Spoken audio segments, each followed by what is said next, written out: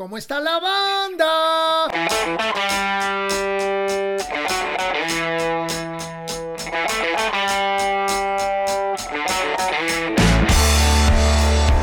Bueno, sí, ¿qué tal, banda? ¿Cómo están? Estamos hablando rapidísimo, estamos tratando de decir un mensaje de lo más rápido, de la mejor manera posible para ver de qué manera podemos lograr llegar a ustedes. ¿Y cómo está la banda? Amigos, bienvenidos a otro episodio más de Cómo está la banda. Seguimos en este mes de enero del 2023. Increíble cómo se va el tiempo, caray. Ya estamos en el cuarto lunes de enero. ¿Ah? Le damos gracias a todos los nuevos suscriptores. Bienvenidos a toda la banda que nos está apoyando desde 2020, 2021. Estamos muy agradecidos con ustedes. Gracias por hacer crecer esta comunidad. Y les recuerdo también que pueden suscribirse al círculo de amigos de Cómo está la banda en patreon.com/Piro Pendas. Aquí tengo en primicia, me llegó el día de ayer, el nuevo libro de Jaime López. Ya me lo empecé a leer.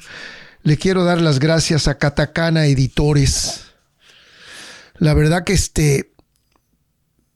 el Omar Villasana, muy buena onda, el dueño de esta editorial, me mandó el libro.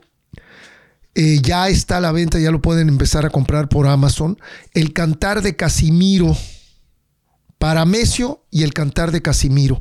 Ya empecé a leerme a Paramesio, que está de poca madre, ¿no? Con ese sentido del humor de pronto y ese doble sentido y esa onda media de protesta y media intensa que maneja nuestro querido Jaime López. También gracias a Miriam Canales, que fue prácticamente la que estuvo dándole forma a este proyecto y ella nos involucró. Y dentro de poco les puedo confirmar que vamos a tener a Jaime aquí en el podcast para que nos hable a fondo de este libro y de todo este proyecto tan interesante que, aunque se dice fácil, tomó más de 2 años de realizarse, ¿no? Entonces, felicidades a Jaime López por su nuevo libro Paramesio y los Cantares de Casimiro. Por otro lado, les quiero presentar esta capsulita. Nosotros tenemos muchos cuates que están cerca del podcast, que nos escriben.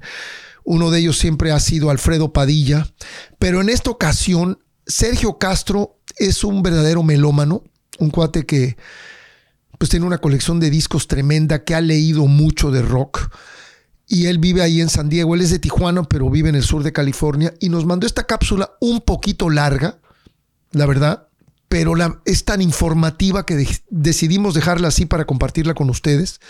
Y es sobre Jeff Beck. Es muy informativa y me parece muy interesante porque realmente la muerte de Jeff Beck, bueno, y ahora la de David Crosby hace unos días, que formaba parte de Crosby, Stills, Nash & Young desde la época de Woodstock. Pero bueno, concentrándonos en Jeff Beck, creo que fue una pérdida tremenda para el rock and roll mundial. Uno, probablemente el mejor guitarrista con un estilo único, una persona, ¿qué les puedo decir yo de él? Ya se los dije en el podcast pasado, pero vámonos a esta cápsula de Sergio Castro. A ver qué les parece, amigos. ¿Qué tal? Muy buen día tengan todos ustedes. Mi nombre es Sergio Castro y les envío un saludo desde la Alta California. En el episodio pasado de Cómo está la banda, Piro recomienda discos de Jeff Beck y de Beck, Bogert and Appice. Y yo hice unos comentarios en la página de YouTube en la cual, a raíz de eso, Piro me recomienda o me solicita que grabe esta cápsula, la cual hago con mucho gusto. Vamos a hablar sobre la trayectoria de Jeff Beck brevemente, porque Jeff Beck no goza de la fama de Jimmy Page, ni de Eric Clapton, ni de Rod Stewart, ni de Mick Jagger, ni de Jimi Hendrix, ni de sus contemporáneos, pero sí goza de un gran prestigio entre sus pares y entre el público en general, que es conocedor del rock, de esos fanáticos de Hueso Colorado, en los cuales me incluyo. Y les voy a hablar de algunos de sus discos. Jeff Beck fue una gran influencia para Jimi Hendrix antes de que Jimi Hendrix fuera famoso. Parte de las razones por las cuales decidió aceptar la invitación de Chet Slander para irse a Inglaterra fue porque quería conocer tanto a Jeff Beck como a Eric Clapton, quien ya habían hecho fama en los Yardbirds y eran influencia para él. Y logró su objetivo, los conoció, no nada más, sino que les causó una gran impresión. Entonces, Jeff Beck fue influencia para Jimi Hendrix.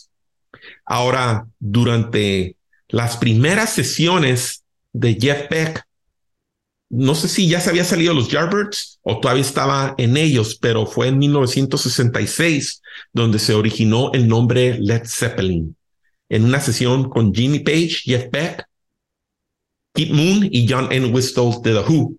Y esas sesiones eran para grabar Hi Ho's Silver Linings, una canción que ahora es famosa en el mundo de fútbol en Inglaterra. A la fecha sigue siendo famosa y la siguen entonando. Tiene a Jeff Beck cantando en las pocas veces que él canta, con Rod Stewart en las vocales de acompañamiento.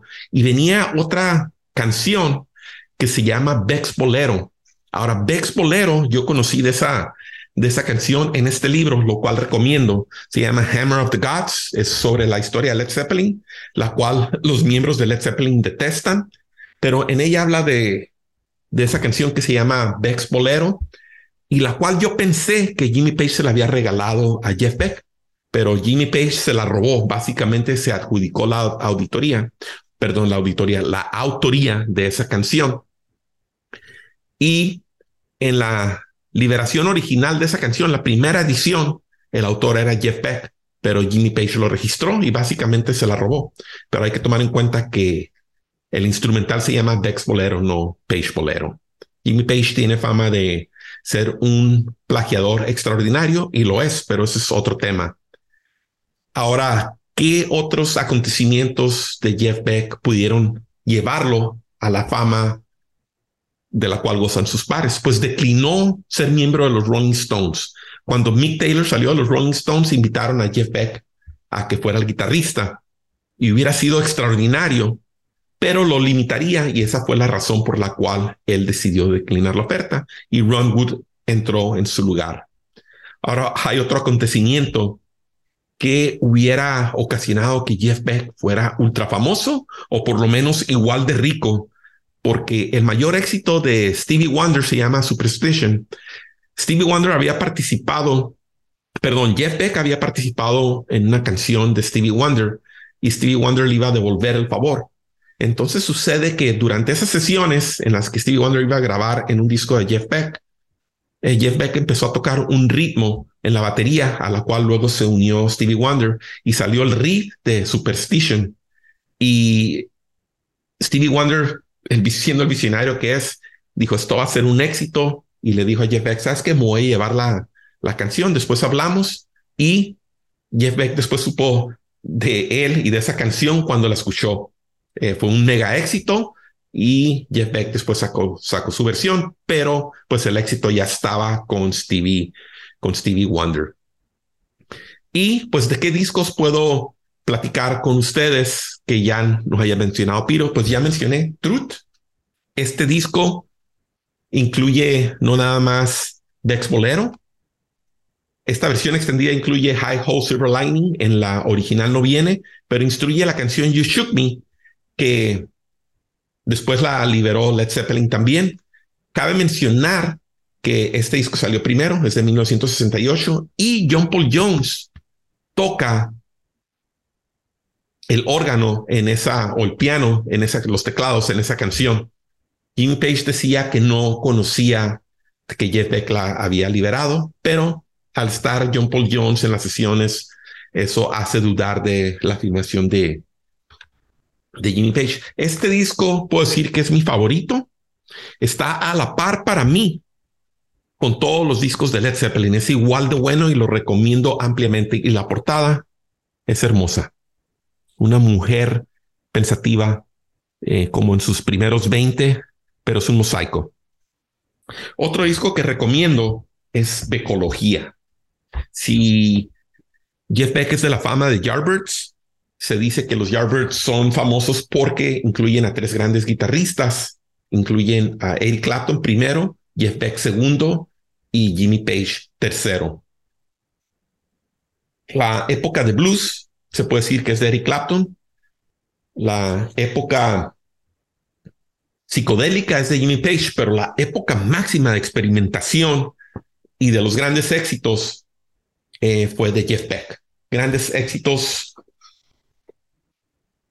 Él no tocó en For Your Love en la grabación, pero Eric Clapton se salió antes de que fuera liberada, entonces la ejecutó públicamente. Y este libro viene con un librito que en inglés se llaman booklets, que lo recomiendo ampliamente para su lectura. Tiene muchísimas canciones de los Yardbirds y la razón por la cual decidieron incluir tantas canciones de Yardbirds es porque querían afirmar que la época principal de ese grupo Yardbirds es cuando Jeff Beck estaba ahí con ellos. Y Heart Full of Soul es la canción que recomiendo ampliamente y incluye un solo extraordinario.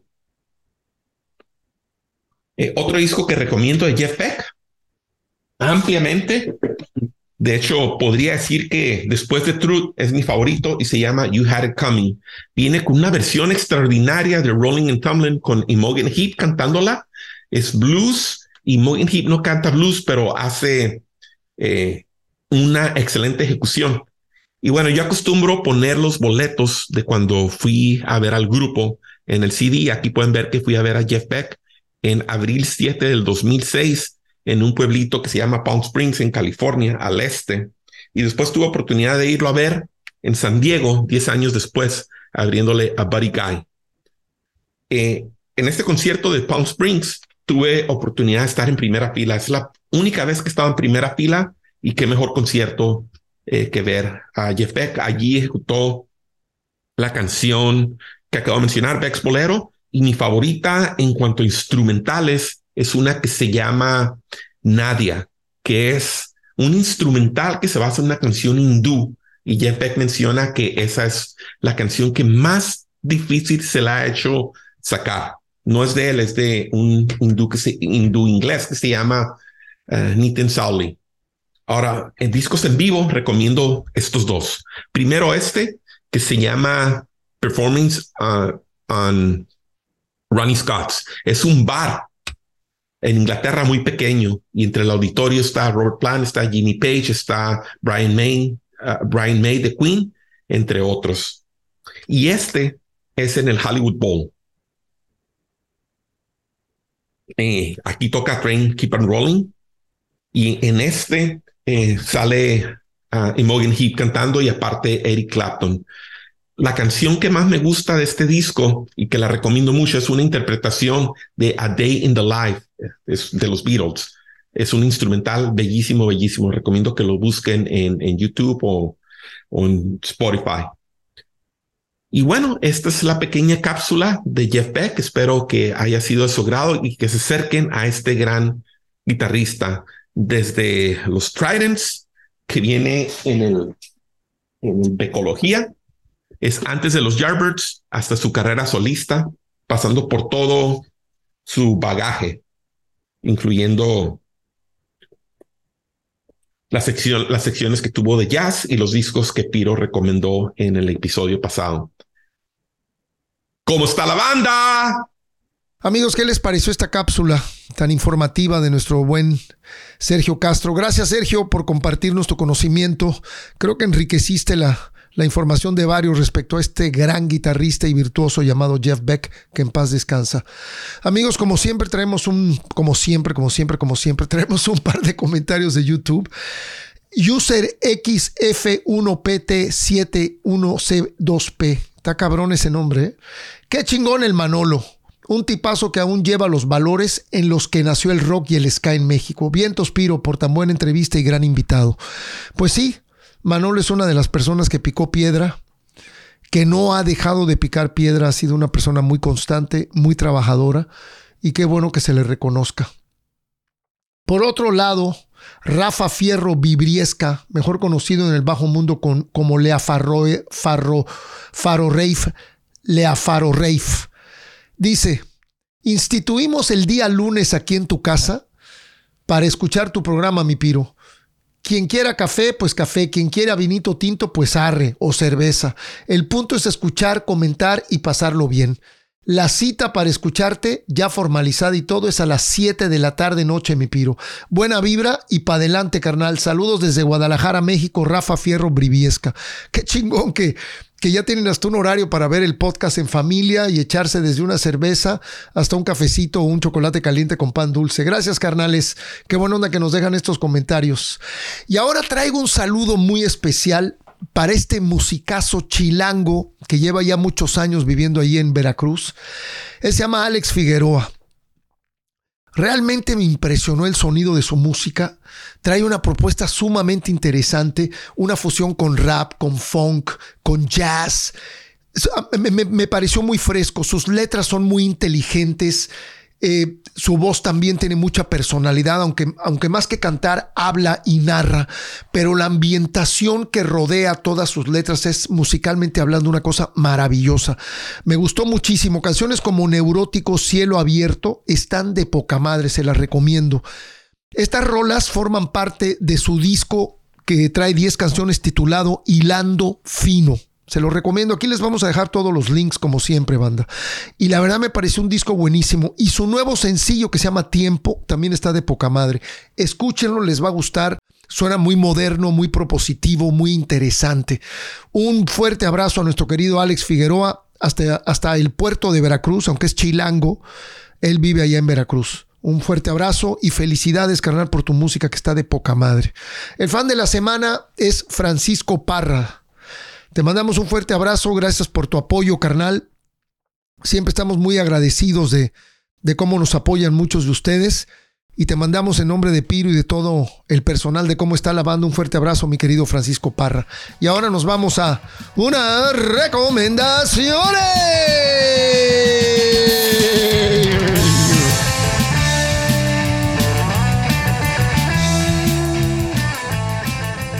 Si hay una banda de rock británico, cabrona, de los 60 y principios de los 70, es 10 Years After. 10 Years After. El Alvin Lee, el guitarrista que desafortunadamente falleció en 2013, yo creo que en Woodstock hizo uno de los mejores papeles de todas las bandas, pero por alguna razón no trascendió como trascendió Santana, trascendió The Who, trascendió Jimi Hendrix, pero para mí Alvin Lee era de la talla de un Johnny Winter, ¿no? O sea, de esos guitarristas muy, muy rápidos, que tienen este virtuosismo, unos dedos y una manera de tocar rapidísimo, pero también con un tremendo gusto. Ellos fueron una banda media conflictiva que cambiaron mucho de integrantes, pero realmente la etapa con Alvin Lee vale la pena escucharla. Y sobre todo este vinilo doble, amigos, que se llama 10 Years After Recorded Live. Este disco salió en 1973 y supuestamente es el tercer disco en vivo de 10 Years After en aquel entonces. Yo solamente conozco uno anterior y estuve investigando y todo, y sí, dicen en todos lados que es el tercero. Entonces no sé si el primero a lo mejor era un pirata o algo así. Este disco fue grabado en varias noches en vivo, sin absolutamente ningún doblaje, ningún overdub. O sea, porque muchas bandas grabamos en vivo y luego le agregamos cosas en el estudio para que suene más cabrón. Aquí capturaron a 10 Years After tal cual. No hay overdubs, o sea, no hay doblajes en el estudio. Es la banda capturada en vivo en un par de conciertos en París y en Frankfurt, Alemania. Suenan cabrón, o sea, este disco captura para mí la esencia de ellos. Y sobre todo me acuerdo mucho que me sorprendía el lado 3, que tenía una cosita un pasaje musical que dura 55 segundos que se llama Classical Thing, y lo que hace Alvin Lee ahí con la lira es espectacular. Y luego Scat Thing, que dura 54 segundos, y por último extensión en un solo acorde, que es una rola de 10 minutos y es una real locura. Y también en el lado 4 está Silly Thing, cosa cómica, porque crea como estos estados de ánimo, así como Classical Thing, Silly Thing, lo crea con la lira. Y para mí es un disco memorable. Es una banda maravillosa que fue muy exitosa entre 1968 y 1973. La banda tuvo 8 discos top 40 consecutivos en la lista de álbumes del Reino Unido. Además tuvieron 12 álbumes que ingresaron al Billboard 200 de Estados Unidos. Ellos son muy conocidos por I'm Going Home, que es precisamente la rola que tocan en Woodstock y que también la tocan aquí también la tocan. Es la segunda del lado 4. Y también fueron muy conocidos por I'd Love to Change the World, que era una balada muy, muy bonita.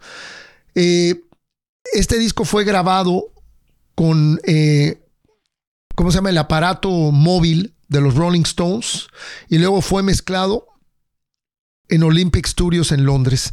Amigos, acérquense. Hay una versión en CD del 2013, que es el año en el que fallece Alvin Lee, que trae 7 canciones más. Pero este disco es una joya del verdadero rock and roll británico. 10 Years After, recorded live. Como siempre les recuerdo que me pueden seguir en Instagram, en Facebook, en Twitter. Siempre estoy activo, les contesto. Gracias a todos los que se han suscrito al canal. Corran la voz. Lo único que tienen que hacer es aquí abajo hacer clic en donde dice suscríbete y listo. Les recuerdo también el Patreon, cómo está la banda, que es a patreon.com/Piro Pendaz. Gracias a bonustrack.shop por vender todo el merchandise del podcast y de muchas bandas de rock mexicano. Y les recuerdo, como siempre, que abajo están los links. Sigan mandando sus comentarios a YouTube, que realmente nos gusta mucho leerlos. Y quien quite y leamos uno de tus comentarios aquí en el podcast. Y ahora nos vamos con esta breve biografía del buen Carlos, también mejor conocido como el Pato Alanís, el cantante, guitarrista y fundador de la banda de metal Next. El grupo Next se integra en 1985 tocando material original en español. En 1986 inician una larga lista de presentaciones en las principales ciudades del país, entre las que destacan el Festival de Rock Irapuato 86 y los 3 encuentros nacionales de heavy metal subterráneo, dando lugar a la edición de su primer disco, Invasión Nuclear, disco que contiene temas ya clásicos del grupo como Debes Morir, Holocausto, Guerra Inútil, etc., y que marca el inicio de una gran época para el heavy metal mexicano.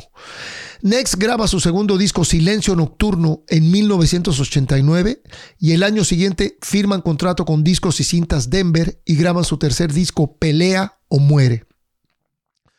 A partir de 1993 y hasta febrero del 2000, debido al gran auge del grupo en la comunidad latina de los Estados Unidos, realizan presentaciones en las ciudades de Los Ángeles, Chicago, San José, Atlanta y San Francisco. Destacaron en el Festival de las Américas en el Auditorio Camino Real de Los Ángeles, California, culminando con una de las presentaciones más importantes del grupo en los Estados Unidos en el Hollywood Palladium de Los Ángeles, California. También fueron abridores para el Tri de Alex Lora en su gira por la Unión Americana, el Chido Fest.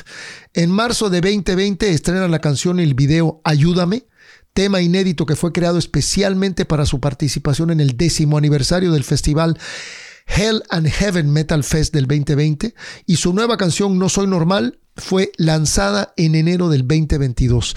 Amigos, hoy en día Next está formado por Carlos Alanís en la voz y la guitarra, Ernesto Torres en la otra guitarra en el requinto, Dieder Alvarado en el bajo y el Iván Barker en la batería.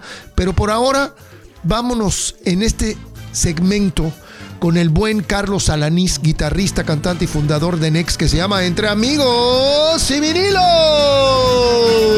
Yo te quise de noche y de día, tú me echaste brujería. 5, 4, 3, 2, 1. Mi querido Carlos Alanís, mejor conocido en el bajo mundo como El Pato, bienvenido a ¿Cómo está la banda, mi carnal? Hace años que no te veía. ¿Cómo estás, hermano? Muy bien, muy bien. Mi Pato, muchas gracias, maestro Piro. Es para mí un honor, un gusto estar aquí en tu programa. ¿Cómo está la banda? Feliz, contento en este nuevo año y pues bueno, agradecido con la vida por de nueva cuenta, después de, pues vaya, mucho tiempo, ¿no? Ya estamos platicando todo este trayecto que hemos tenido. Es un gusto para mí estar contigo, mi estimado amigo Patín Piro. Así es, mi estimado, también. Pues son una banda ya de muchos años, mi querido Carlos. Se dice fácil, ya son más de 30 años de Next, casi pegando la 35, si no me equivoco, ¿no? Ya 37, en este año 37. Órale. 37 años, muy, muy bien trabajados, muy, muy pesados, pues ya sabes, altas y bajas, pero pues más satisfacciones, ¿no? Que que desaciertos, pero pues bueno, ese es el trayecto que tienes que tener como banda y cada año te va haciendo, te va dejando enseñanzas de muchas cosas, ¿no? Claro, claro, y además ha sido muy constante y eso tiene un fruto. Eh, Pato, yo quisiera que nos compartieras un poco de cómo fueron tus primeros años. Empezaste a tocar desde chavo, vienes de una familia de músicos, de pronto decidiste, sabes qué, esto va a ser mi carrera, esto va a ser mi vida. Platícanos de todo ese proceso, suéltate, carnal.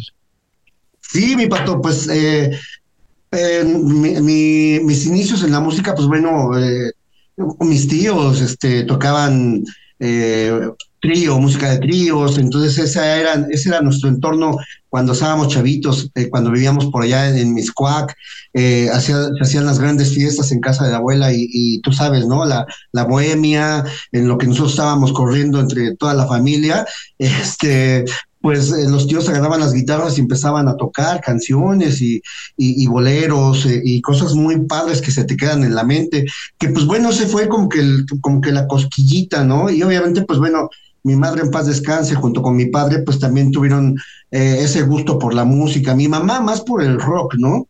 De chavitos, siempre cuando regresábamos ya de la escuela, pues bueno, mi mamá escuchaba Rock a la Rolling, la hora de los Beatles, la hora de los Creedence, Radio Universal, y entonces, pues bueno, en el hacer de nuestras tareas escolares, pues bueno, escuchábamos de fondo los Beatles, Rolling, Creedence, todo eso fueron nuestro educación musical, ¿no? Y obviamente, pues por la parte de mi papá, pues le gustaba más, un poco más la música clásica, era un poquito más reservadín, pero pues bueno, poco a poco lo fuimos metiendo a la música de rock y eso fue una niñez, una infancia, mi Pato, que, pues bueno, cuando ahí donde vivíamos en Mixcoac, nos juntábamos con los botes, los primos y con mi tío, con las cubetas, ¿no? Y las escobas pues poníamos la grabadora o la consola de mi abuelita, que era así de esas grandotas, con su tornamesa, dos bocinas y que en las patitas eran como unas gelatinas así de vidrio para que se estuviera la consola. Y ahí poníamos la música y ahí tocábamos, ¿no? Y pues ese fue como que nuestra infancia, ¿no? De el crecer con la familia y por el gusto por la música. Ya después, pues bueno, ya fuimos creciendo y nos cambiamos de lugar a llegar aquí a Aragón, a la Bronx, como yo siempre le menciono. Y pues bueno, mi recuerdo más grato fue, bueno, ya después de muchos intentos, Patín, porque empezamos como todo. Ya cuando empezamos a armar la banda, empezamos tocando covers de rock and roll, de los Teen Tops, de bandas de rock and roll, ¿no? Ya sabes, Pólvora y toda esa onda. Y obviamente, pues también fuimos escuchando ya música de rock, ¿no? En aquellos entonces, pues bueno, ya cuando teníamos como un set list de canciones de rock and roll y todo eso, pues empezábamos ahí a escuchar ya también pues a bandas como Three Souls y a Botita Jerez, obviamente, pues bueno, Dangerous Rhythm, que ahorita también me gustaría platicar esas anécdotas tan chidas, pero pues bueno, mis inicios, nosotros empezamos en los 80s, la época totalmente glam, que era súper maravillosa, y pues mi Pato, te comparto una foto que tiene años que no sacaba a la luz, y ahí se podrá ver toda la vestimenta, la parafernalia, porque pues empezamos con canciones, y bueno, ya después de esta etapa de canciones de rock and roll y todo, empezamos ya a incursionar en la onda del gusto por el metal, ¿no? Por el heavy metal. Oye, ¿ahí qué edad tenías, Pato?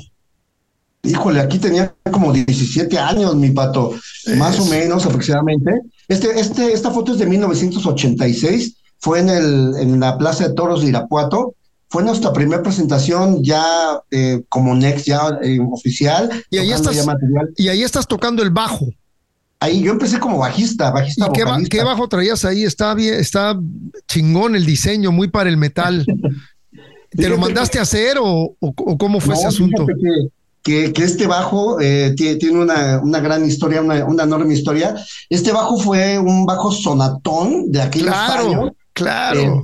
Porque pues bueno, la crisis, el poder adquisitivo era muy poco. Entonces lo compraron, creo que mi hermano Sergio y mi tío, y era un bajo sonatón así muy raro. Entonces, conforme fue pasando la época, cuando salió el concierto de Live Aid en 1985 y sale Black Sabbath, saca un bajo igual así, tipo Iron Bird, creo que se llama así.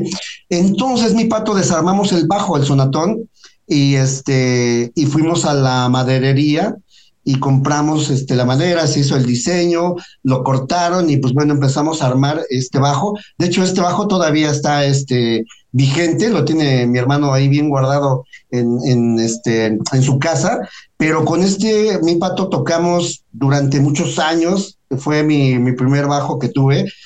Aquí aprendí pues vaya a tocar, y pues vaya, el gusto por el bajo, ¿no? Por el instrumento, que a mí se me hacía como que muy fácil, porque pues tiene 4 cuerdas y dicen, no, aquí te la vas a llevar pues bien suave, pero no, pues sí no. Terminaban con los dedos, pero bien Así es.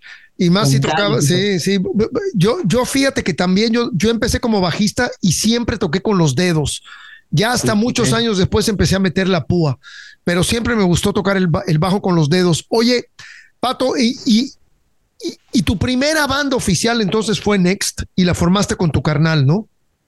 Sí, Next siempre ha sido y será mi alma mater, mi primer banda. Que bueno, ya después de muchos intentos, ¿no? Que tuvimos ahí con diversas personas, amigos y familiares que jugábamos y era un hobby el estar ahí tocando en fiestas y todo este rollo. Pero ya después, cuando ya en forma, pues obviamente fue con mis hermanos, a que les mando un saludo y un agradecimiento por todas esas épocas y todos esos trayectos que tuvimos en todos esos años, en todos esos inicios, que teníamos ese mismo sueño de salir a tocar. Primero, en primera instancia, pues fue un hobby muy padre, pero conforme fue avanzando el tiempo, pues fue ya un compromiso pues más padre, ¿no? Te empiezas a involucrar ya más en la música, a tomar clases y pues bueno, sí fue una etapa muy chida al inicio, mi Pato. Oye, ¿y cómo era la dinámica en aquellos ensayos de los 80? ¿Cómo fue que empezó a salir la música de Next? ¿Cómo fueron dejando los covers y empezaron a componer? ¿Cómo era una dinámica en un ensayo de Next? ¿Componían todos? ¿Llegabas tú con una letra? ¿Cuál era la dinámica? Sí, pues fíjate que ya cuando empezamos a dejar los covers ya de Motley Crue, de Judas Priest, Accept y cosas así, pues bueno, es cuando empiezas a crear, ¿no? Ya tu propia música. Nos fue muy fácil porque, pues bueno, entre los tres teníamos esa conjunción sobre lo que queríamos y empezó a nacer canciones que aún a la fecha pues las seguimos tocando. Nuestra primera canción se llama Grita Rock, nuestra segunda canción se llama Destrucción, por ahí Pecado Mortal. Fueron varias que de hecho vienen incluidas en un demo que reeditamos hace poco. Se reeditó por una compañía de Colombia que se llama Living Metal.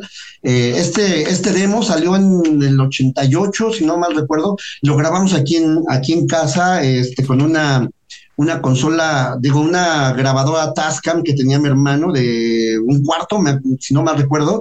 Y pues bueno, consiguiendo cosas, mi Pato, tú sabes, la época era muy complicada, conseguimos micrófonos por muchos lados y una consola y todo ese rollo, y hicimos este demo en esta Forte Studio.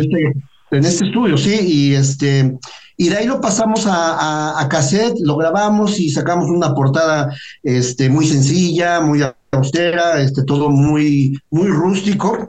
Y pues bueno, lo empezamos a distribuir a vender en el Chopo. Así íbamos con nuestra cajita y pues lo vendíamos y nos lo pedían ahí. Y así fue, pues vaya, dándose a conocer este material, pero obviamente sí llegábamos todos, estábamos todos en el cuarto de ensayo y pues comenzaban a surgir las ideas en cuanto a música, Y pues bueno, básicamente pues las letras siempre las he hecho yo, y obviamente pues sobre visiones o vivencias, ¿no? Que vas teniendo conforme a la vida, lo que vas pasando, problemas sociales, políticos y cosas así, ¿no? Y entre cervezas y fiestas, ¿no? Así es. Somos producto de muchas cosas los que Sí, mi hacemos pato. rolas y letras y todo ese tipo de cosas. Eh, Pato, ya son más de 35 años de Next. Tú eres el miembro fundador de la banda. Actualmente eres el único que queda. ¿Cómo sientes tú la evolución de Next? Tú que has estado presente del principio hasta la fecha. ¿Cómo sientes tú que ha evolucionado tu banda? Muy bien, fíjate que ha sido una evolución muy, muy padre, ¿no? Yo estoy muy agradecido con toda la gente, todos los músicos y las personas que han estado involucradas en todo el trayecto de la banda, ¿no? Desde los inicios hasta hoy en la fecha. Porque pues gracias a ello, pues todo ha sido, como te lo mencioné al principio, cada etapa ha sido muy importante y cada año ha dejado su lugar, su espacio, ¿no? Su atmósfera. Y cada de esas etapas las hemos disfrutado, ¿no? En esos tiempos, cada disco que grabamos, la alineación, yo pienso que más estable que tuvimos, que fue de los 90 al 1990 y tantos, no me acuerdo, ¿no? Son muchos, tantos años, ¿no? Pero siempre caminando hacia adelante, mi pato, siempre. Nunca voy a dejar de mencionar a todas esas personas, a todos esos grandes músicos que nos acompañaron en ese trayecto, para que hoy sigamos pues vaya, se siga trabajando en lo que es Next, porque Next, bueno, tiene una trayectoria pues ya bastante amplia y siempre hemos sido muy abiertos en nuestro, en lo que es Next, ¿no? No hemos sido sectoriales para tocar simplemente en eventos de metal. Next ha sido una banda que ha estado en infinidad de eventos con diferentes bandas de diversos estilos y hemos sido muy bien arropados por bandas tanto de punk, de ska core, de blues, de reggae. Híjole, te puedo mencionar pues, todas las bandas, ¿no? Con las que hemos participado, incluso pues también bandas internacionales. Entonces la evolución ha sido muy, muy padre en cada disco, ¿no? Cada disco tiene su etapa, cada disco tiene Claro. su momento, su vivencia, sus memorias. Entonces, todo este trabajo pues viene, hace no un final, sino que un trabajo que sigue circulando, ¿no? A través de los años.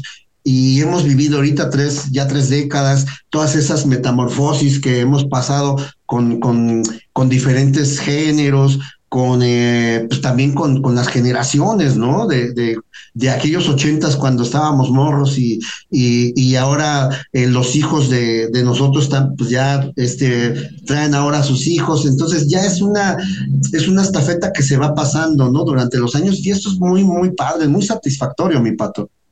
Oye, ¿y tú crees que ha cambiado mucho la escena del metal de aquellos años 80 a la fecha en México? Sí, el metal ha cambiado, el metal sigue avanzando. El metal no ha sido una moda, un estereotipo de moda, ¿no? El heavy metal vive desde muchos años, ¿no? Hay muchas ramificaciones, hay muchos estilos, los cuales, pues bueno, a fin de cuentas, pues bueno, es heavy metal, ¿no? En años pasados, pues bueno, hablando de música internacional, pues obviamente, ¿no? Black Sabbath, Led Zeppelin, eh, bandas que fueron creando un estilo ya muy pesado. Aquí en México, pues bueno, se fue creando también todo este tipo de música, pues ya más pesada, usar el doble bombo en aquellos años, ¿no? Cuando recuerdo por ahí Peace and Love, ¿no? Enigma, que usaban ya ese sonido chicano, ¿no? Con doble bombo y ya las guitarras con distorsión muy densas. Entonces sí hay una historia muy, muy, muy grande en cuanto al heavy metal, pues, obviamente internacional, pero en lo nacional, en México, pues hay una gran gama de bandas, mi pato, que pues no se pueden contar con los dedos, ¿no? Son muchas, muchas bandas, Ha muchas crecido de aquellas bandas mucho. han trascendido, muchas bandas se han quedado en el camino, y pues bueno, es tan gratificante escuchar aquellas bandas, ¿no? De aquellos entonces.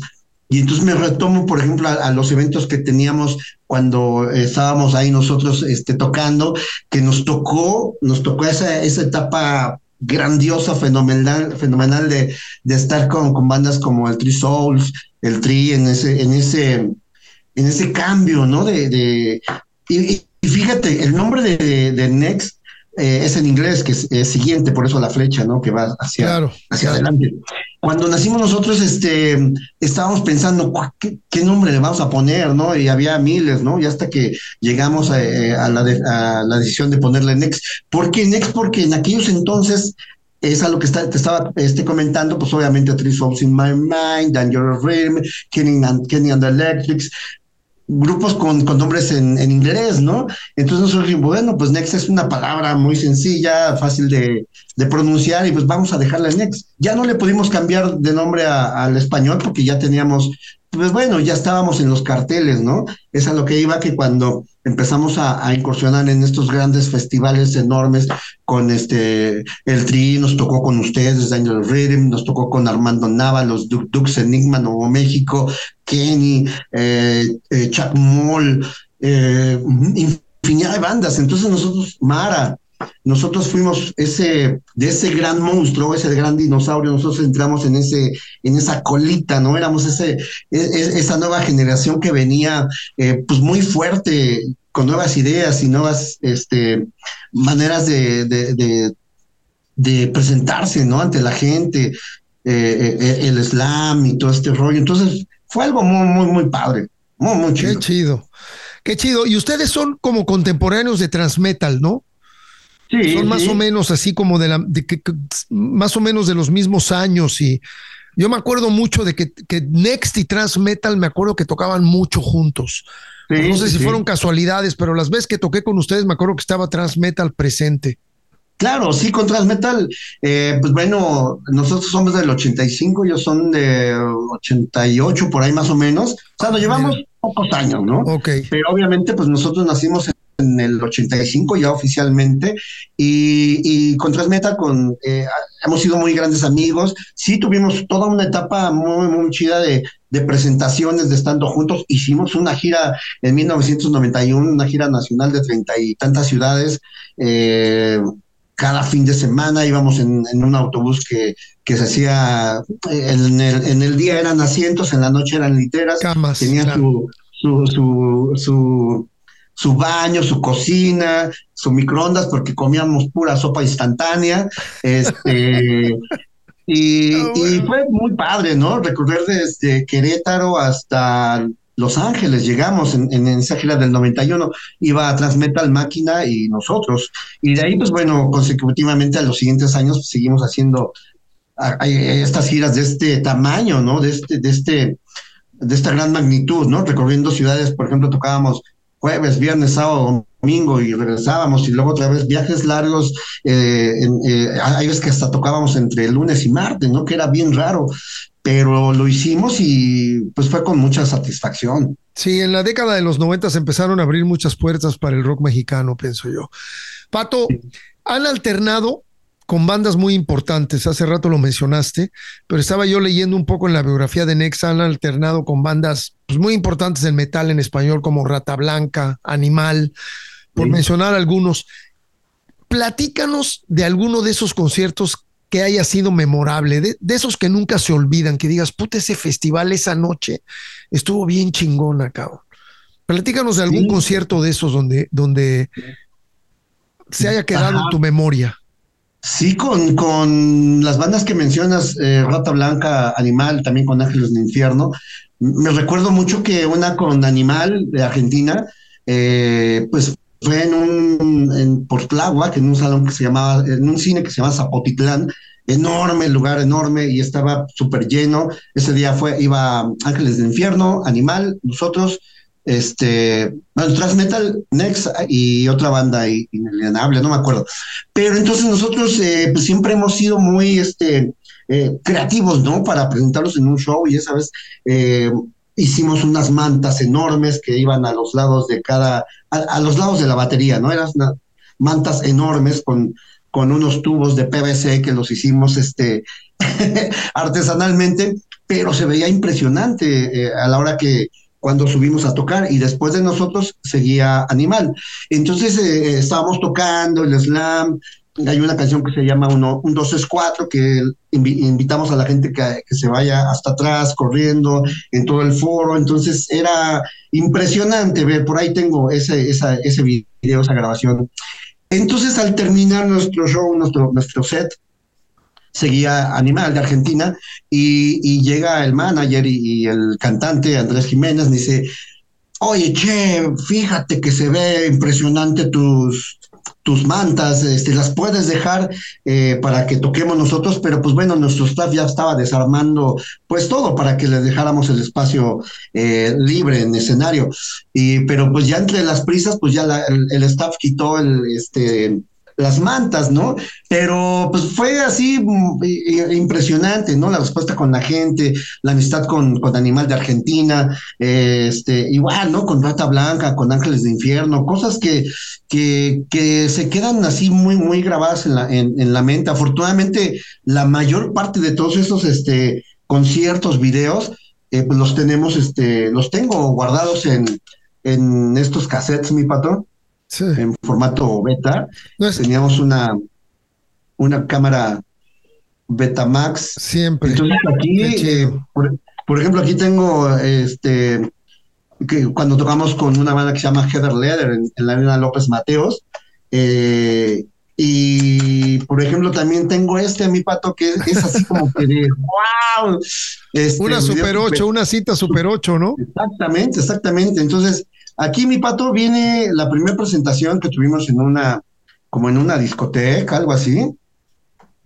Y aquí está la cinta. Oye, Super 8. ¿Y esto está en YouTube? No, es que me estoy esperando, estoy recabando todo, estoy haciendo como que todo el historial de la banda, porque pues bueno, voy a hacer el documental de la banda. Claro. Igual también viene aquí tengo grabaciones en VHS, tengo otra vez igual en Super 8, o sea, como que pasamos todas esas etapas de recabar. Yo he sido siempre mucho de las personas en guardar pues todo lo que hemos hecho, ¿no? En toda la historia de Next, y esto ha sido muy padre, ¿no? Porque son recuerdos que no vas a poder recuperar jamás, ¿no? Por ejemplo, aquí tengo la grabación del disco 1996, sí, por ahí. Entonces una cinta de... La cinta de un cuarto. Ajá, de un cuarto. Entonces aquí, ya la mezcla. Exactamente, se puede reeditar y todo, ¿no? Claro. Y no, pues es que esas son cosas, son las joyas de tu vida, de tu carrera, son tus hijos. Es súper valioso. Claro. Igual como de esto, Patín, pues mi pato tengo igual en audiocassettes, en los audiocassettes de grabadoras para también tengo ensayos, tengo demos, tengo cosas muy raras de la banda que pues bueno, esto va a salir pues en el documental que estoy pues preparando, ¿no? Y haciendo todo la recopilación, ¿no? El historial, porque es muchísimo material el que tengo ahí guardado, en pato. Entonces, sí es un trabajo bastante pesado, porque pues bueno, la historia va a venir reforzada con todas estas imágenes, audios, fotos y recortes de periódico, claro, de revistas. Entonces todo eso, mi pato, es mira, cuando salíamos en el Conecte, ahí estábamos creo que salió Flor de Metal y así, ¿no? Aquí compartíamos portada con Café Tacuba. Órale. Aquí estoy yo sin playera y sin panza. Y obviamente, ¿no? Todos estos pues recuerdos, ¿no? Son muy padres. Los estoy pasando poco a poco a la computadora para tener todo recabado, claro, y hacer un historial bastante bueno, ¿no? Y así ha sido el trabajo, ¿no? De todo perdí muchas cosas, ¿no? Tenía era yo muy de guardar los recortes de periódico de aquellos años, ¿no? Cuando salíamos hasta en notitas musicales salimos, mi pato. Entonces, todo eso lo guardaba, pero una vez se quedó afuera esa caja, llovió y se perdió muchas cosas. Pero bueno, recuperé muchas de ellas. Está bueno. Sí, pues sí, ahí tienes todo un historial de Next que tarde o temprano estaría muy interesante ver un documental de ustedes, por supuesto. Carnal, estuvieron en el 2020 en plena pandemia, que fue el año de la pandemia, en el Heaven and Hell. ¿Eso fue virtual, fue con público, fue presencial? Platícanos de esa experiencia y de ese festival que es muy conocido y sabemos también que ha crecido mucho.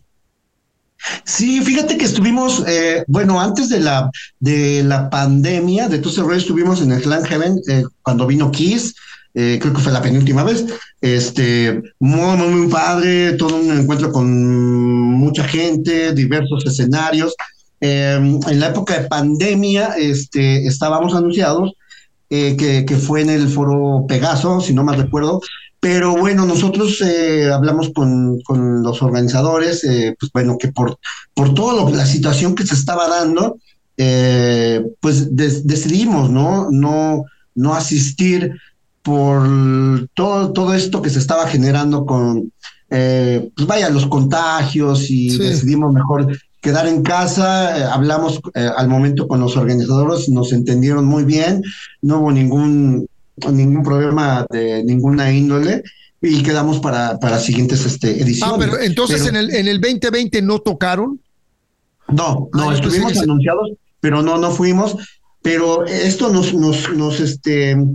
nos trajo muchas ideas para hacer cosas, pues vaya, en las redes sociales, ¿no? El Claro. hacer las transmisiones en vivo, que de ahí empecé a hacer una transmisión con el celular. Y de ahí la gente se empezó a interesar, pues vaya, no podíamos salir de casa y todo, entonces empezamos a hacer cosas en casa. Primeramente fue con un celular, saqué fotos y todo eso, entonces dijimos, bueno, pues vamos a hacerlo, pues vaya, un poquito ya más, con más recursos, ¿no? Y fuimos creciendo, fuimos presentando material de los diversos discos, que hicimos casi como 15, 17 transmisiones Facebook Live, ¿no? Muy chidas, aprendimos mucho. Bueno, yo aprendí mucho porque también fue una etapa, ¿no? Después de haber dejado el bajo, me dediqué únicamente a hacer, a estar en La Voz. Y pues bueno, gracias a la pandemia, pues bueno, volví a retomar la guitarra. Me gusta mucho componer, estar tocando aquí en casa y en vivo también, ¿no? Pero aprendí muchas cosas. La pandemia me enseñó a utilizar las herramientas de internet, grabar ya sabes, en Pro Tools y todo esto, que pues también yo le agradezco a mi hermano Francisco que me dio unos cursos súper intensivos así de cómo ocupar pues el Pro Tools y todas estas herramientas que son ahora básicas para hacer algo, ¿no? Y de ahí nacieron muchas inquietudes, sacamos muchas canciones de grupos que admiramos, ¿no? Y pues de ahí aprendí, ¿no? A utilizar pues vaya, la computadora y estar grabando, y ahora ahí he estado haciendo pues mis demos y todas mis locuras. Claro. que vienen, ¿no? Se abre un mundo de posibilidades con una interfase. Sí, no, fíjate que yo tengo mi estudio casero y todavía tengo mi interfase del 2004. Sí, todavía tengo, yo tengo el Pro Tools 6.7 y es una computadora laptop donde no tengo internet, no tengo nada, tengo el Reason, tengo el Ableton y nada más la utilizo para grabar en casa una maqueta o cuando alguien me manda una colaboración grabo una voz y ahí grabo muchas de mis canciones, las convierto en base con una línea de batería rápida, un bajito y eso. Exacto. Y ya más o menos la banda tiene una idea de lo que estamos buscando, pero sí, yo hasta el 2004 fue cuando me empecé a meter en este mundo que me abrió mucho la cabeza, pero también de pronto no me considero ingeniero de audio ni nada y tampoco iba a estar acá haciendo todos los upgrades y todo eso que te va llevando a eso.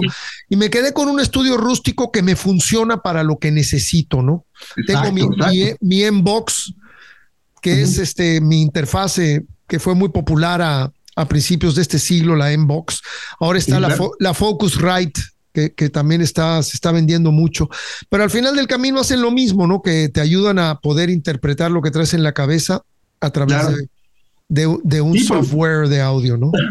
Porque antes la manera bien rústica de que yo hacía mis grabaciones, ¿no? En la casetera, en el audio, la grabadora, pues ahí grababa mis cosas y luego la pasaba a otro deck y ahí así, no, o sea, todo era un mundo de... Pero además, Pato, nosotros venimos de una generación donde tocábamos de a de veras, microfoneábamos la batería, eran horas a veces en sacar el sonido de una bataca, en sacar el sonido de la tarola, del bombo, de los toms, de los platillos, los overheads y todo eso, de capturar el sonido de la bataca. Y ahora de pronto pues tienes ahí el redrum de Reason y haces una línea de batería en 5 o 6 minutos y ya tienes una base para empezar a construir tu canción. Que eso simplifica. Yo siempre voy a creer en tocar con un baterista en vivo, en este caso el Gato, que es pues la columna vertebral de Ritmo Peligroso, y es una persona que admiro muchísimo como baterista, y sin él las cosas no serían iguales, pero cuando vas a grabar un demo o algo, pues qué mejor que tener estas herramientas que nos simplifican un poco la vida, ¿no, mi Pato? Sí, ¿no? Y también fíjate que fuimos muy afortunados en todo ese trayecto, como lo mencionas, ¿no? También la fortuna de entrar a un estudio de grabación como tal. Hicimos el primer disco lo hicimos en un estudio que se llamaba Estudios Área, que estaban por allá en la unidad, en la Independencia. Ah, sí, los Área. Arriba de San Ángel. Y ese disco fue muy, muy padre, muy, muy chido, porque pues lo hicimos en una consola enorme, 1000 cables, todo, las cabinas. El segundo disco lo hicimos en el estudio de los Joao, que estaba por ahí por la del Valle, ¿no? La del Valle, ahí lo hicimos. ¿No era Arcoiris?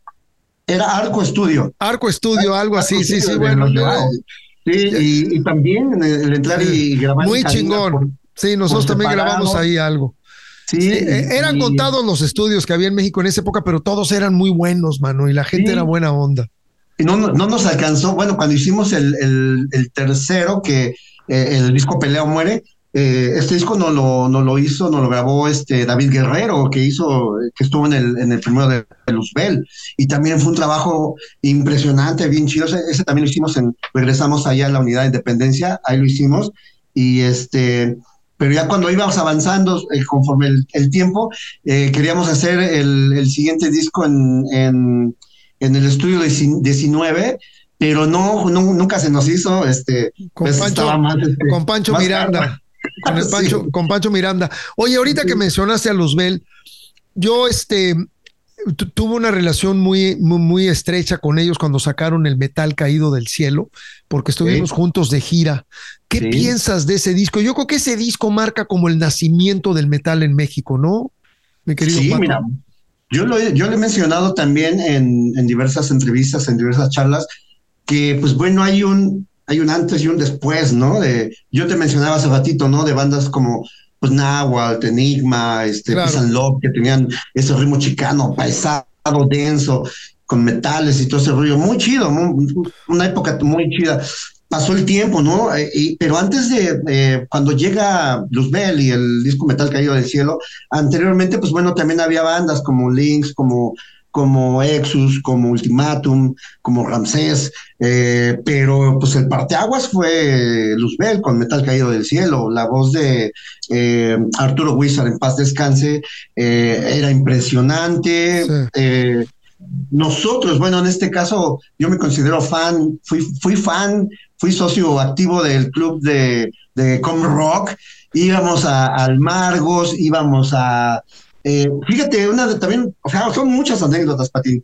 Por ejemplo, la última vez no la última vez, sino de las últimas veces que los vimos, como Dangerous Rhythm, fue en Reino Aventura, tocaron con Mistus, tocó Dangerous Rhythm y el Trisolus. Sí. Bueno, ya creo que ya estaban en el cambio de nombre. Y bueno, en el barco pirata de Reino Aventura. En el barco pirata, sí, Reino Aventura, el Krakatoa, la cabaña del tío Chueco y todo eso. Y entonces fíjate que ahí fuimos y metimos una grabadora de audio, así entre las chamarras y todo. Y mi hermano debe tener esa grabación porque grabamos a Mistus, grabamos a ustedes, por ahí lo debemos de tener en audio. Compártela, no sé. Sí, le voy a preguntar a mi hermano. Sí. Y así también como metimos esa grabadora ahí a Reino Aventura, cuando fue lo de Queen en Puebla, mi Pato también, pero mi hermano, como tiene mucho trabajo, le es complicado entrar ahí a su cuarto donde tiene todos esos recuerdos. Pero sí, o sea, Luzbel fue un parteaguas, ¿no? Y obviamente también retomando con lo de ustedes, mi Patindayo Rhythm, para mí fue una banda que marcó también mi juventud. Iba yo en la prepa. Qué chido. Teníamos el acetato, lo pasábamos hacíamos nuestros jugo de hits en nuestros cassettes y obviamente las canciones de Dangerous Rhythm eran básicas porque era pues para mí algo novedoso, ¿no? A mí me hubiera gustado vivir en la época nunca se me hizo ir al Hip 70, ¿no? Y todo este movimiento, ¿no? Estabas más chamaco, claro. Sí, estaba más chavo, pero el disco, pues impresionante, ¿no? Lo escuchaba de camino de casa a la escuela y de regreso. Fue el soundtrack de mi vida, ¿no? Qué chido. Y entonces cuando llega lo de Common Rock y todo eso, pues ya nos fuimos, nos hicimos socios de ahí del club de Common Rock, íbamos a los programas de Super Rock en concierto, a todos, al Margos, ¿no? Que se hacían grandes eventos, vimos toda esa etapa, ¿no? Que vivieron ustedes cuando se presentaban ahí en el programa en vivo con Ricardo Rocha, o sea, fan. Sí, es que si algo, gracias mi querido Pato, sabes que si algo tenía Com Rock era la variedad, lo ecléctico del catálogo. Pero fíjate, por ejemplo, estaba pensando hace rato, porque ya me habías dicho tú que habías admirado mucho Com Rock y todas las bandas, pero acabaste de alguna manera abriéndole al Tri una gira importantísima por los Estados Unidos, que fue el Chido Fest. Sí. ¿No? Entonces, imagínate, de haber sido un admirador del Tri, haber llegado a alternar con ellos en el escenario y ser amigo de Lora y alternar musicalmente con él, yo creo que es un gran logro, ¿no? Fue todo un camino muy recorrido para llegar a eso. Platícanos de esa gira del Chido Fest. ¿Era un festival o nada más fueron ustedes con el Tri? ¿Cómo fue ese evento? Platícanos de eso. Sí, con Alex Lora. Bueno, hay dos bandas que en nuestros inicios hicieron muchas cosas por nosotros. La primera es Mara, el grupo Mara, a quienes respetamos, fueron nuestros padres musicales de un inicio. Hace unos días falleció Marcos Ábalos. Así es, le mandamos el pésame a la banda, sí, falleció su baterista. Richard, el bajista, Charlie Montana, pues bueno, vivimos experiencias inolvidables con Mara, a tal grado que pues bueno, en uno de nuestros discos de los 90s grabamos una canción que se llama Luna Llena, obviamente en homenaje porque nosotros ya teníamos un camino ya pues hecho, ¿no? En el metal, y pues ahora sí, como ellos nos dijeron, pues ya aquí cortamos cordón umbilical y ustedes sigan su carrera, y pues grabamos esta canción de Mara, ¿no? Luna Llena. Con el Tri, pues bueno, empezamos a incursionar con ellos en los eventos, en esos grandes eventos que se hacían en Valderas, en Pantitlán, en la Arena López, o sea, eran eventos súper chidos. Pasó el tiempo y pues bueno, nos invitan a realizar la gira del Chido Fest en Estados Unidos. Fuimos a diversas ciudades y pues bueno, dentro de esta gama de cartel de bandas que llevaban iba Alejandra Guzmán, iba La Cuca, iba Maldita Vecindad, Lil and Roll, iba Next, el Tri, y obviamente pues también llevaban eventos de lucha libre, de sonidos. Entonces era como una especie como de Vive Latino en Estados Unidos, y la experiencia fue pues maravillosa. Las atenciones de la producción Lora siempre nos han atendido muy, muy chido. Alex siempre ha sido un tipazo con nosotros. También y grabamos un disco, una canción del Trico, que también están ustedes, Patín, en el tributo que se hizo a Lora. Nosotros participamos con la de Agua Mi Niño. Ahí estamos con Los Humanos, Paraíso, ¿no? Con Opción Sónica, Lejos del Paraíso, Opción Sónica, pero ahí estamos con Los Humanos y nos echamos María Sabina. Exacto. Entonces, qué buena memoria tienes, cabrón. Sí, Patín. Entonces hicimos Agua Mi Niño y le gustó mucho a Lora. Hay la introducción, obviamente estamos ahí en casa de Lora, echando unas chelitas, unos chistes y quedó grabado y pues bueno, ya hicimos la versión a nuestro estilo de Agua Mi Niño. Y sí, fueron varias ciudades que recorrimos en Estados Unidos. Muy, muy, muy chidos las atenciones de Alex, de Chela, siempre muy, muy chidos. Nos invitaron cuando estuvieron ahí también con Verónica Castro. Íbamos de público, ¿no? Pero fueron muchas experiencias muy, muy, muy agradables. Qué interesante esto de Chido Fest en un mismo escenario, Alejandra Guzmán, con La Maldita, con Next, con el Tri, Lucha Libre. O sea, se ve una cosa así como multimedia, ¿no? Como diferentes estilos y cuestiones ahí. Y me imagino que las pantallas y todo, haber sido muy interesante. ¿Qué año fue Pato? Este festival de Chido Fest. Fue en el 2000, por ahí, 2006, no me acuerdo muy bien. Por ahí, también lo tengo recabado lo tenemos guardado en video y pues bueno, todo esto va a venir en el documental, ¿no? Carnal, cuéntanos de la última canción, la rola más reciente del año pasado de Next, que se llama No Soy Normal. ¿De dónde viene eso? ¿Qué quisiste expresar con esa rola? ¿Dónde se puede escuchar? Recuerda mandarnos todas las ligas a toda la música de ustedes para que la podamos compartir con toda la banda de aquí del podcast y los puedan escuchar. Claro, mi Pato. Sí, pues en la época de pandemia nacieron estos dos temas, ¿no? El primero fue Ayúdame, que lo sacamos totalmente en época de pandemia y se movió en redes sociales. Y lo subimos a YouTube, ¿no? Tuvo muy, muy buena aceptación. Este video hace una entrega de reconocimientos a lo mejor del metal en México y el video Ayúdame obtuvo este reconocimiento, cual agradecemos a Premios de Metal Calani que nos dieron este reconocimiento y esto nos animó a hacer pues seguir trabajando en casa. Llega el tema No Soy Normal, ya después de diversos cambios que tuvimos con respecto a integrantes de la banda, pues bueno, ya vino una alineación ya más estable con toda esta situación que vimos de pandemia y nace No Soy Normal, una canción que, pues bueno, trata de reflejar la desesperación de una persona por querer salir adelante, una persona que está totalmente fuera de sí, pero pues bueno, tiene que llegar a recuperar su estado normal, ¿no? Una cierta psicosis, en el trayecto de su vida, pues bueno, piensa igual en afectar a otras personas, pero obviamente pues las letras que he estado haciendo es simplemente una visión de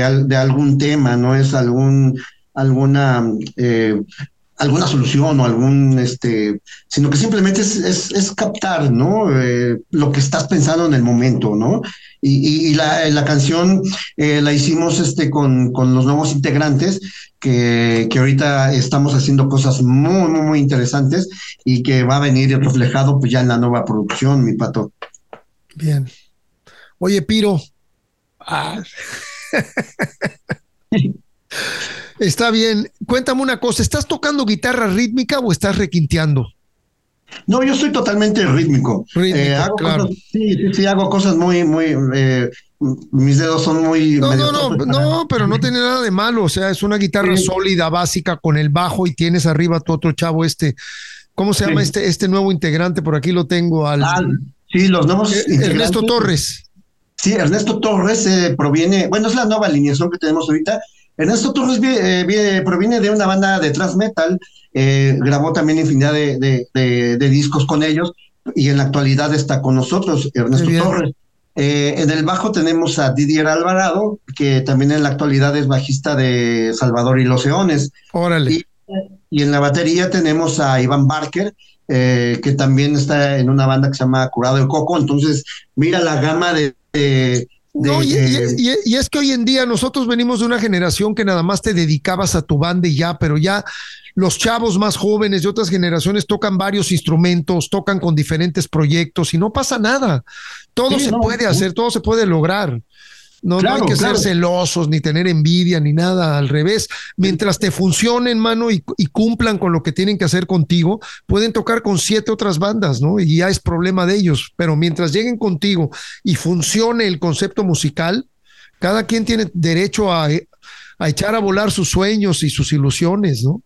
Claro, y lo principal es de que cuando llegan aquí con nosotros y que ensayamos o que vamos al evento, pues obviamente traen la playera puesta Claro, de Next con el cariño, así el es. respeto y que se hace y tuvimos hace poco una gira con Rata Blanca de nueva cuenta en el norte del país, una gira que, wow, experimentamos ahorita en esta nueva etapa que estamos viviendo, estamos haciendo cosas que antes, pues bueno, no solíamos hacer, ¿no? Mi Pato es el control un poco de la cerveza, del alcohol, no abusar en escenario de esta bebida, ¿no? Refrescante. Y fue tan padre. Y fíjate que nos funcionó muy bien. Y no es porque estemos haciendo a un lado muchas cosas, sino que es una manera nueva de trabajar y nos está funcionando hoy en la actualidad tenemos, pues, bueno, ya una manager, tenemos obviamente pues nuestro equipo de trabajo, ¿no? Está Nuestro todo más transporte, ordenado, claro. todo más ordenado, hay un orden. Seguimos disfrutando los eventos a full, ¿no? A máximo, pero ya bajando el escenario, pues bueno, sí, ya agarramos la hielera de nuestro catering y vámonos a festejar. Eso es Y, todo. No, y lo y disfrutamos. un poquitito antes también no hay falla. La cuestión No, es no sí, sí, abusar, sí, no abusar claro, y sí, eso es parte de un equilibrio, ¿no? Que tenemos que vivir. No nada más los músicos, en general los seres humanos. sí, claro. Eh, Mi querido Pato, no sé si decirte Piro, porque como me dices Pato, yo te voy a empezar a decir Piro ya para terminar la entrevista así. Mi querido Piro, Sí. Dime. cerramos estas charlas, carnal, con un disco que haya escogido nuestro invitado. En este caso, a mí me gustó mucho lo que hiciste, porque escogiste un disco de rock mexicano y uno de rock extranjero, ¿no? Vamos a empezar primero, si estás de acuerdo, mi querido Piro, Sí, mi con Pato. El Chavo de Onda del Tri de 1976. Un disco para mí, pues mucha gente considera que simplemente de, de 1985 es un disco muy importante y sí lo es, porque Sí, sí sí, lo sí. es un disco detonador en la carrera del Tri, pero yo creo que ya desde Chavo de Onda se estaba sembrando esta cuestión poética urbana de Alejandro y toda esta onda que tenía, y si no me equivoco, creo que es un disco donde está en la guitarra Ernesto de León, todavía no entraba el Cóndor, el buen Sergio Mancera. Ujú. Platícanos por qué escogiste este disco, mi querido Piro. Sí, mi Pato. Pues Three Souls es una banda básica que debe ser escuchada por todos los que queremos iniciar en la música. A pasar de los años es un disco que no pasa de onda, no pasa de moda, perdón, y se va acoplando a las diversas épocas. Este disco para mí, y obviamente yo creo que para la familia en general, fue muy, muy importante porque mi hermano llegó a casa con este disco, mi hermano mayor Sergio, llegó a casa con este disco y al momento que lo puso, nosotros nos quedamos así, caray, está muy pesado, ¿no? Y en aquellos entonces le llamaban rock de la onda gruesa, ¿no? Entonces, muy baseado, ¿no? Mis tíos nos decían, ay, a ustedes les gusta la onda gruesa, ¿verdad? Pues bueno, yo me ponía a escuchar este disco. Yo soy de mucho de ver las portadas, las fotos, Claro. el contenido. Entonces ponía el disco y ver, ¿no? Sentir esa vibra que te está transmitiendo la primera canción, ¿no? Y escuchas Chavo de Onda, Abuso de Autoridad,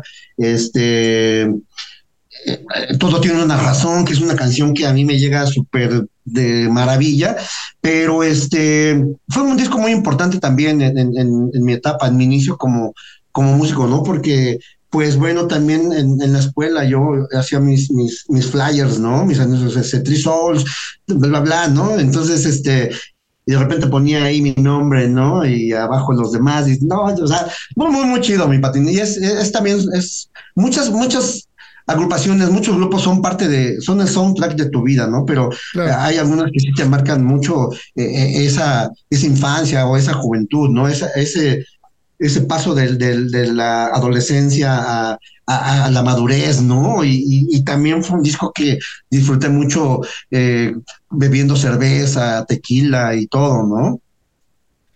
Qué bien. Lo admiro, ¿no? Respeto. Sí, sí, por aquí vamos a compartir el arte. Yo no lo tengo, ese disco, no lo tengo, no lo tengo por aquí. Juan Pablo, mi hijo y su equipo se va a encargar de compartir ese arte Ok. en su momento. Y ese disco, si no me equivoco, todavía tiene rolas en inglés, ¿no? No, no es totalmente. Ya es todo en español. Sí, ya todo en español. Sí, sí, sí. Me estoy Por eso tiene confundiendo, así sí. como que el toque, ¿no? Especial. Ok, qué bien. Y por otro lado, escogiste el Kiss Alive 2, que es algo impresionante porque el Kiss Alive, que era el que yo tenía y que me encantó, era del 75 y 2 años después sacan otro disco, que viene siendo el segundo disco en vivo de Kiss de 1977. Yo no lo encontré, pero mira lo que encontré en vinilo, man. A ver, mi pato. Ah, pues el Dresses to Kill, ¿no? Sí, Vestidos para Matar. Sí, exacto. Este sí lo No, encontré, que es el tercer disco de estudio de Kiss. sí. Y lo compartimos acá con la banda. Platícanos, mi querido Piro, alias el Sí. Pato Alanís. Sí, don Pato. ¿Por qué escoges este disco de Kiss en vivo? Que además está producido por Eddie Kramer, uno de los grandes productores de rock de aquella época, que produjo desde Jimi Hendrix hasta Eric Clapton, Sí. hasta los Kings, hasta Led Zeppelin, a Santana.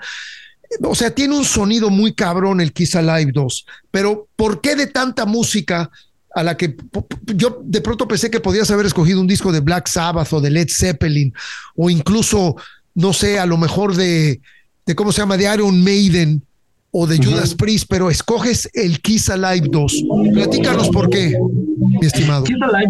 Kiss Alive, o más bien Kiss siempre ha sido también, ¿no? Mi banda internacional de la primera, ¿no? Que escuché o con la que más me encajé, ¿no? Igual al mismo modo que el de Three Souls, un disco doble que se abre y trae un escenario impresionante. La contraportada tiene una foto de la gente, ¿no? En el estadio. Y pues es un disco que te hace soñar, te hace volar, te hace viajar, te hace vibrar, ¿no? Cada canción. Yo soy también como que muy fan de los discos en vivo, mi pato, mi pato, ya me dice bolas, de los discos en vivo, porque como vocalista, yo admiro mucho a Paul Stanley, ¿no? En mis inicios yo me sentía igual, Paul Stanley, ¿no? El hacer cantar a la gente de un lado a otro y toda esa interacción con el público, todo eso me ayudó, me enseñó mucho y obviamente escuchar todas esas canciones, hoy en día pues me hace recordar también mi juventud, mi época de secundaria, porque aquí lo descubrí cuando iba en secundaria, entonces siendo que no fue el primer disco que yo adquirí como tal, porque ese también lo compró mi hermano, porque en ese entonces él trabajaba y pues obviamente tenía el varo para comprar discos y cosas así. Y pues bueno,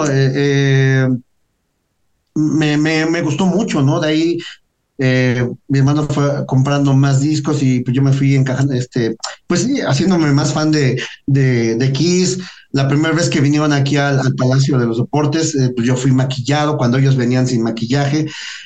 Lloré, como no tienes idea, mi pato, de escuchar esas canciones que me remontaron a mi juventud.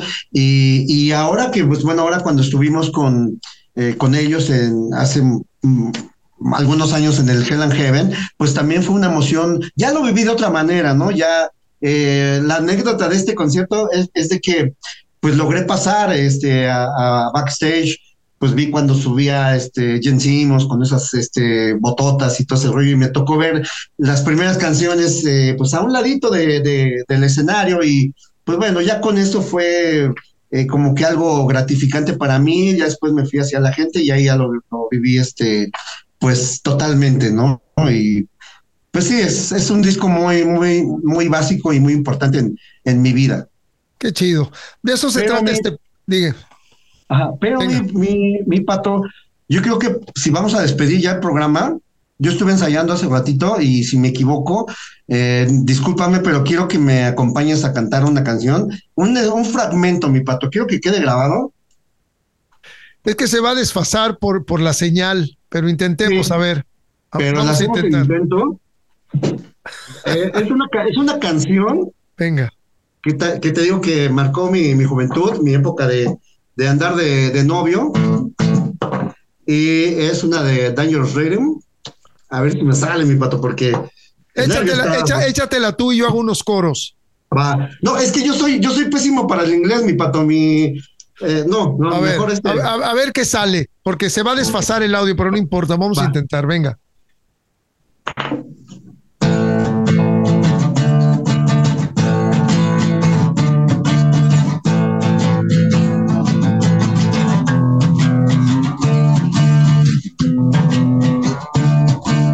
This time, Run away, I've gone about to see for my mistakes. I know I have lied, I know I have sinned, but now the big problem's about to begin. Ow! Oh, no.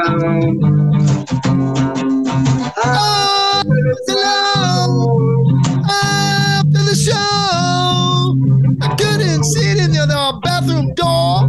They looked at me, and that's when I went wrong. And I don't know. Ya. Oye, cabrón, qué buena manera de despedirnos. Pero, Pato, manda un mensaje. Manda un mensaje de paz, de amor, de que estamos comenzando el año. Despídete como se te pegue la gana. Un placer haberte tenido aquí, carnal. Pues para mí es un honor, mi Pato, el que me hayas invitado. Yo creo que es un buen inicio de año el estar contigo. Me vas a dar la patada para que iniciemos con mucho trabajo, muchos eventos, muchas nuevas cosas que estamos haciendo, nuevas amistades, mucho trabajo que tenemos por delante, gracias a nuestro equipo de trabajo, a nuestra manager, a nuestros músicos. Y pues bueno, hay que seguir trabajando, hay que seguir mirando hacia adelante, hay que compartir la música, hay que hacer a un lado el odio, el rencor y abrazar al que esté a nuestro lado para así seguir creciendo, haciendo música. A mí me gustaría hacer muchas cosas con muchos músicos que yo admiro y respeto. Espero algún día podamos hacer algo, mi Pato. Y que el tiempo y la vida nos dé todo ese espacio para seguir creando y compartiendo la música. Nosotros estamos muy contentos, muy felices, les deseamos que este año sea mejor que el que pasamos y el anterior, que fueron dentro de todo muy, muy tristes, muy lamentables para muchas personas por tantas pérdidas humanas que hubo, pero eso nos da mucha fuerza para seguir cuidándonos, para seguir creciendo como personas y más que nada ser felices, ¿no? Escuchar mucha música, que es la clave, es la llave para seguir adelante. La música te hace vibrar, te hace llorar, te hace reír, te hace pasar un momento agradable con la persona con quien a la que amas. Y pues bueno, mi Patín, no sé, hay tantas cosas que decir, pero básicamente que esperen nuestro nuevo trabajo, que ya estamos pues ya con el 95.5% ya adelantado de todo, porque ya este año sale el disco. Y queremos pedir mis disculpas a toda la gente, porque desde 1997 no tenemos ningún disco, ¿cómo se llama? Reciente, ninguna edición nueva, material inédito, por muchas circunstancias que pasamos en un trayecto medio difícil, complicado, pero hoy en día estamos con una alineación potente, poderosa y brutal, que va a venir cosas muy importantes, retomar el camino que teníamos y seguimos siendo felices, mi Pato, y yo feliz porque la primera charla que tengo en este año es contigo, la primera entrevista. Maestro, muchas gracias. Siempre mi admiración y respeto. Y quiero decirles, por último, que a Piro lo conocí por ahí en los 80s, vino a tocar con Daniel Riven, muy cerca de casa, fuimos en familia, los vimos, ahí también conocimos al Gato, un tipazo. Entonces, y de ahí, pues bueno, somos fans. Hubo también una fiesta de 15 de septiembre, que le hicimos con temática de rock mexicano, y dentro de ellos pues estaba obviamente todos los discos de Dangerous Rhythm. Cantamos, hicimos karaoke con Botita Jerez, con Kenny, con todos los de Com Rock. Gracias, ¿Qué más, carnal. Joaquín? ¿Cómo está la banda? ¿Cómo está la banda? Mi querido Pato, un placer.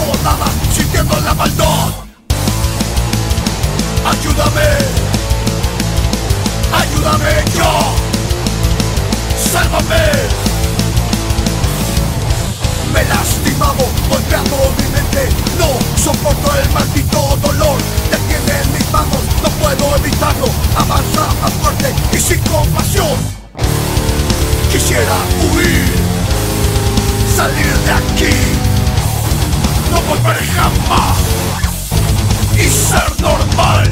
La defensa se apodera de mí, ningún medicamento me puede salvar. Golpeo más fuerte, rescátame ya, grito más fuerte, ayúdame ya. Ayúdame, ayúdame ya, sálvame. El tiempo es eterno enemigo, las horas cruciales están por llegar. Quisiera romper los cristales para poder escapar. Vendrán por mí, no me llevarán. Me voy a escapar y no querré razón. Ayúdame, ayúdame ya, sálvame.